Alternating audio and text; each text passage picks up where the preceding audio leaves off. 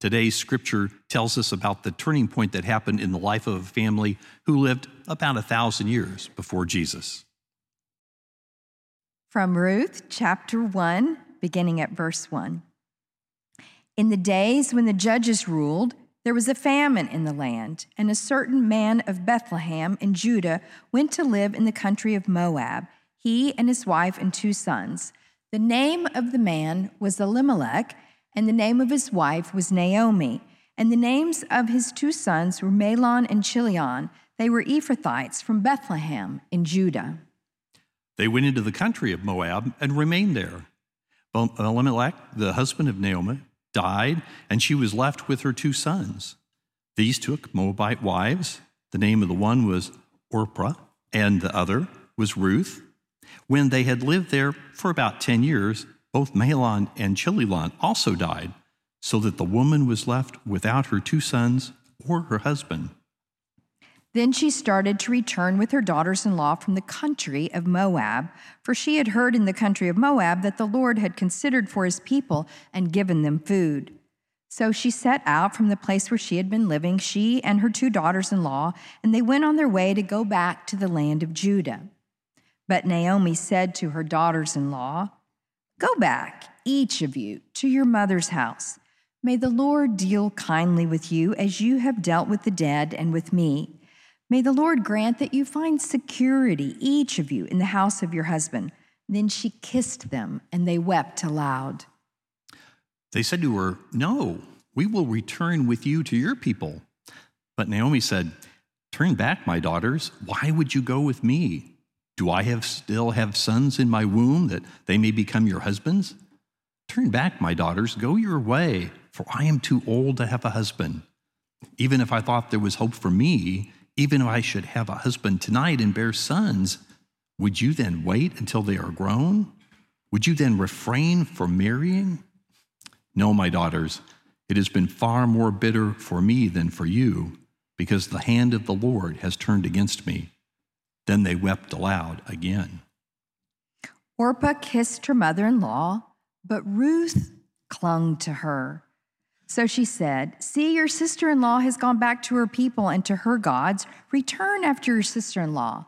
But Ruth said, "Do not press me to leave you or turn back from following you. Where you go, I will go. Where you lodge, I will lodge. Your people shall be my people, your God, my God. Where you die, I will die, and there will I be buried. May the Lord do so to me more, even if death parts me from you."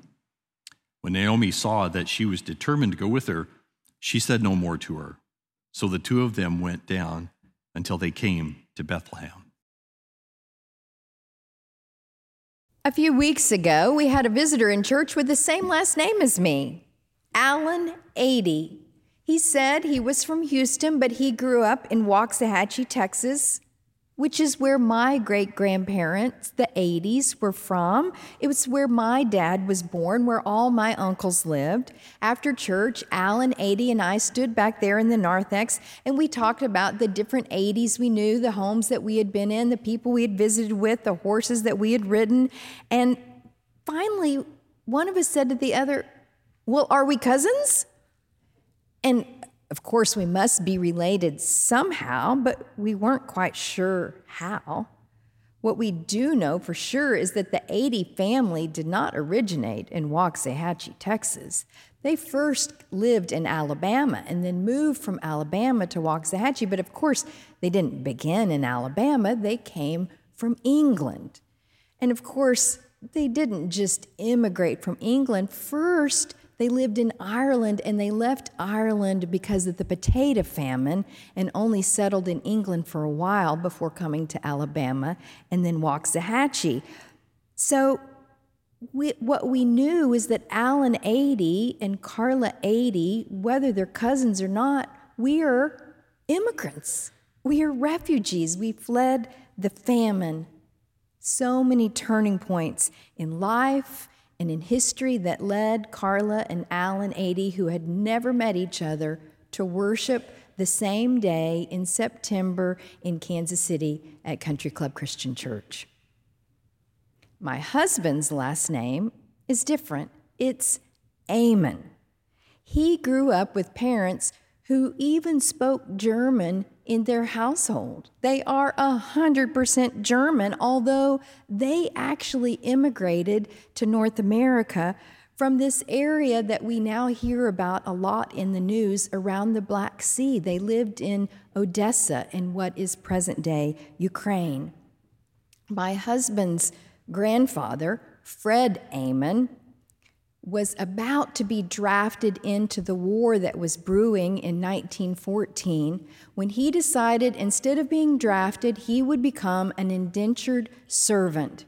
He became a nanny for a family with a young boy, and that family immigrated to North America, and he came along with them as a teenage boy to help care for their young son. He would get up with the son in the middle of the night. He would tutor the son and teach the son to read in the day.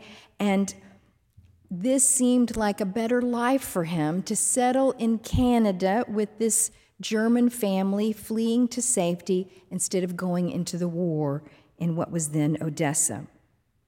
One day, a traveling evangelist came through Canada where Fred Ammon was going to church. And afterwards, he visited with this traveling evangelist, and the traveling evangelist said, Ammon, Ammon, Ammon, Ammon, I met another Ammon in my travels, a woman. She's in North Dakota. And it was Fred Ammon's mother, and he had no idea that she also had gotten out of Odessa and was in North America. And because of that one chance meeting, he then came to North Dakota, and at this point, 4 generations of Ammons have farmed in North Dakota.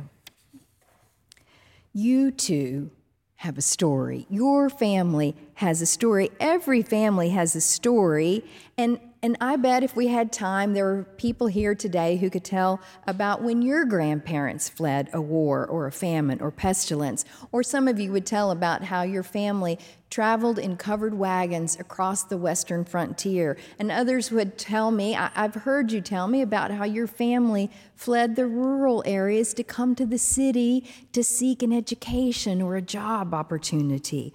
All of us could tell a story about the turning points in our own families.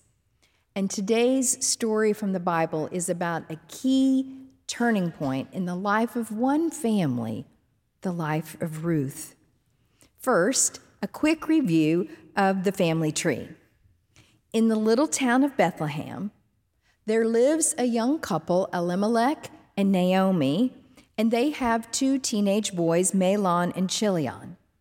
The family of 4 loves their life in Bethlehem. They worship weekly at the temple. They recite the 10 Commandments. They keep kosher. But one day they realize that they are really struggling to make ends meet. Their town, Bethlehem, means house of bread, but they do not have enough bread on the table to feed these 2 teenage boys. The famine in Bethlehem has left the entire region struggling to survive, and so Elimelech and Naomi pack up the teenage boys and they move to the country next door, to the country of Moab, crossing the border into a region where the famine has not struck. In Moab, the people speak a different language. They practice a different religion, but at least there is bread on the table. The boys, Mahlon and Chilion, go to school, they sign up for sports, they fall in love with 2 local Moabite girls, Ruth and Orpah, not Oprah, Orpah. Same letters, different order. At the weddings of their sons with these Moabite girls, they integrate the customs of Judaism with the local customs of the Moabite people. And then tragedy strikes. First, Elimelech, the father, dies, and then the 2 sons die. And now here we have 3 women, Naomi, Orpah, and Ruth, with no bread on the table. In that day, it is hard for us to fathom, but the women had no life insurance, no property rights, no education, no way to put bread on the table. Naomi only can fathom one way to survive going forward, and that is for her to go back to Bethlehem where she has some cousins and some aunts and some uncles, and rumor has it the famine has abated. Naomi then embraces her two daughter-in-laws. She kisses them.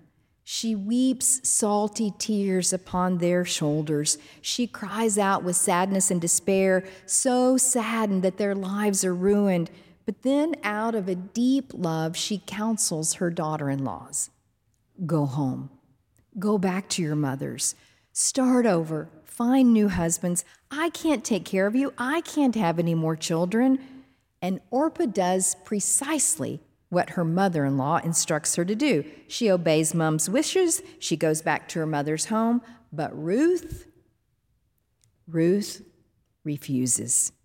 She clings to her mother-in-law.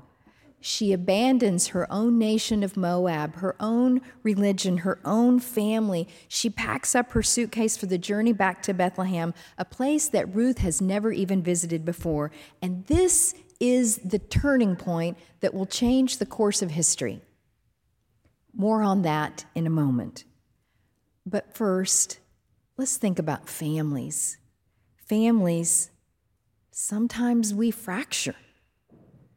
The theologian and author James K.A. Smith is approximately my age, and in his recent book, he vividly recalls the day that his mom and dad set him down in the brown paneled basement on the blue flowered couch next to the big shelf of 8-track tapes. And there they told James and his siblings that the marriage was over. James said he felt erased. The pain and anguish he experienced in his relationship with his father was enormous. When James grew up and married Deanne, they had 4 kids, and he tried so hard to become a good father. Describing what that journey was like, he said, "By God's grace, Deanna and I have spent over 30 years invested in the time-bending maneuver called family, trying to turn back the curse of generations." I love that line, the time-bending maneuver called family.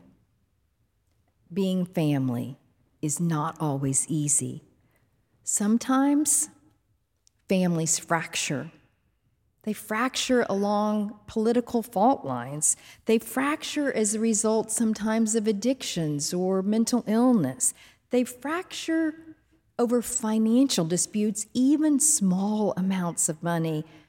They fracture because someone says something that stings so badly that they can't mend the hurt. They can't seem to build a wall. There is a chasm, a gulf that seems like it can't be bridged. In the time that the book of Ruth was written, there were edicts issued by religious leaders, 2 leaders named Ezra and Nehemiah. They also have books in the Bible. Their edicts state that the foreign wives and the foreign children who had married into the Jewish people should be cast out. Some say that Ruth's book challenges this notion because in the story of Ruth, we have a picture of a loyal and faithful love that comes precisely from the outsider. So why would we cast them out? Maybe that's part of the message. In order for Ruth's story to make complete sense, you really should go home this afternoon and read the rest of the book of Ruth. It's only 4 chapters, and honestly, some of it is a little R-rated, maybe worse. But if you're already busy this afternoon, let me just summarize. Ruth clings to her mother-in-law. She travels back to Bethlehem with her. She marries one of her mother-in-law's relatives, a Jewish man. And fast forward now about 1,000 years, and when Jesus is born in that same little town of Bethlehem, Matthew, the Gospel of Matthew, will tell us the story of Jesus' birth by beginning with the genealogy. 42 generations are listed. You remember Abraham begat, blah, blah, blah, blah, blah, and you skip over those pages, but we shouldn't. The genealogy lists 42 fathers. Only the fathers, except 3 women are listed. One of them is Ruth. Ruth, you see, becomes not just the loyal family member who crosses the religious and cultural boundaries of her day. Ruth becomes the grandmother of kings. She becomes part of the family tree that brings to you and me and the whole world the Savior, the Messiah, Jesus. She is the one who did not let the family of faith fracture. She saved them. Her turning point of loyalty and love in that tragic, bitter moment of grief became part of how God saved the world. When you read Ruth, if you do this afternoon, you might wonder what scholars have often wondered: where is God in the family story? Maybe you wonder that about your own family story. Where is God in this family story? Because in the book of Ruth, God seems to not play a prominent role. God seems to kind of be there, but back, hiding in the shadows. Very little action is attributed to God in this story. And maybe the message is that our own individual stories are simply part of that larger story of God's faith with humanity, God's focus on the whole human family, not God focusing on one religion or one family or one nation, but on the entirety of the human race. So maybe we need not draw such rigid boundaries between the Moabites and the Israelites, or between the Americans and the Iraqis. Or maybe the message is more particular to the moments that each of us individually will face when conflict and bitterness and heartache show up on the doorsteps of our own personal families. Just as Ruth clings to Naomi in that bitter, painful moment, God clings to us. God's love is revealed in our stories. God does not leave us when the going gets tough. Ruth, you see, she reveals something of the character of God. God is the one who clings to us. Someone has said that we all come to know God because of someone. Someone forgives us. Someone loves us. Someone kisses us. Someone is vulnerable with us, weeping tears upon our shoulders. Someone clings to us. And through all of that, we taste the goodness of a God who will never, ever, ever, ever, ever let go of us. My husband Dave and I had a destination wedding back before destination weddings were trendy. Part of the reason we ran off to Telluride, Colorado with 35 or 40 friends and family for our wedding was because my mom and dad were vehemently disapproving of our marriage. My fiance was older than me, significantly. He was divorced. And he was a single dad. None of those 3 things fit my parents' criteria for a storybook life for their daughter. The 6 months leading up to our wedding were some of the most painful days of my life, and some of the most joyful days. Only a couple of weeks before the wedding, Mom and Dad let me know that they would be showing up at the wedding. But even on the morning of the wedding, as we gathered for breakfast in the ski lodge, you could cut the tension between my parents and I in that room. You could cut it with a knife.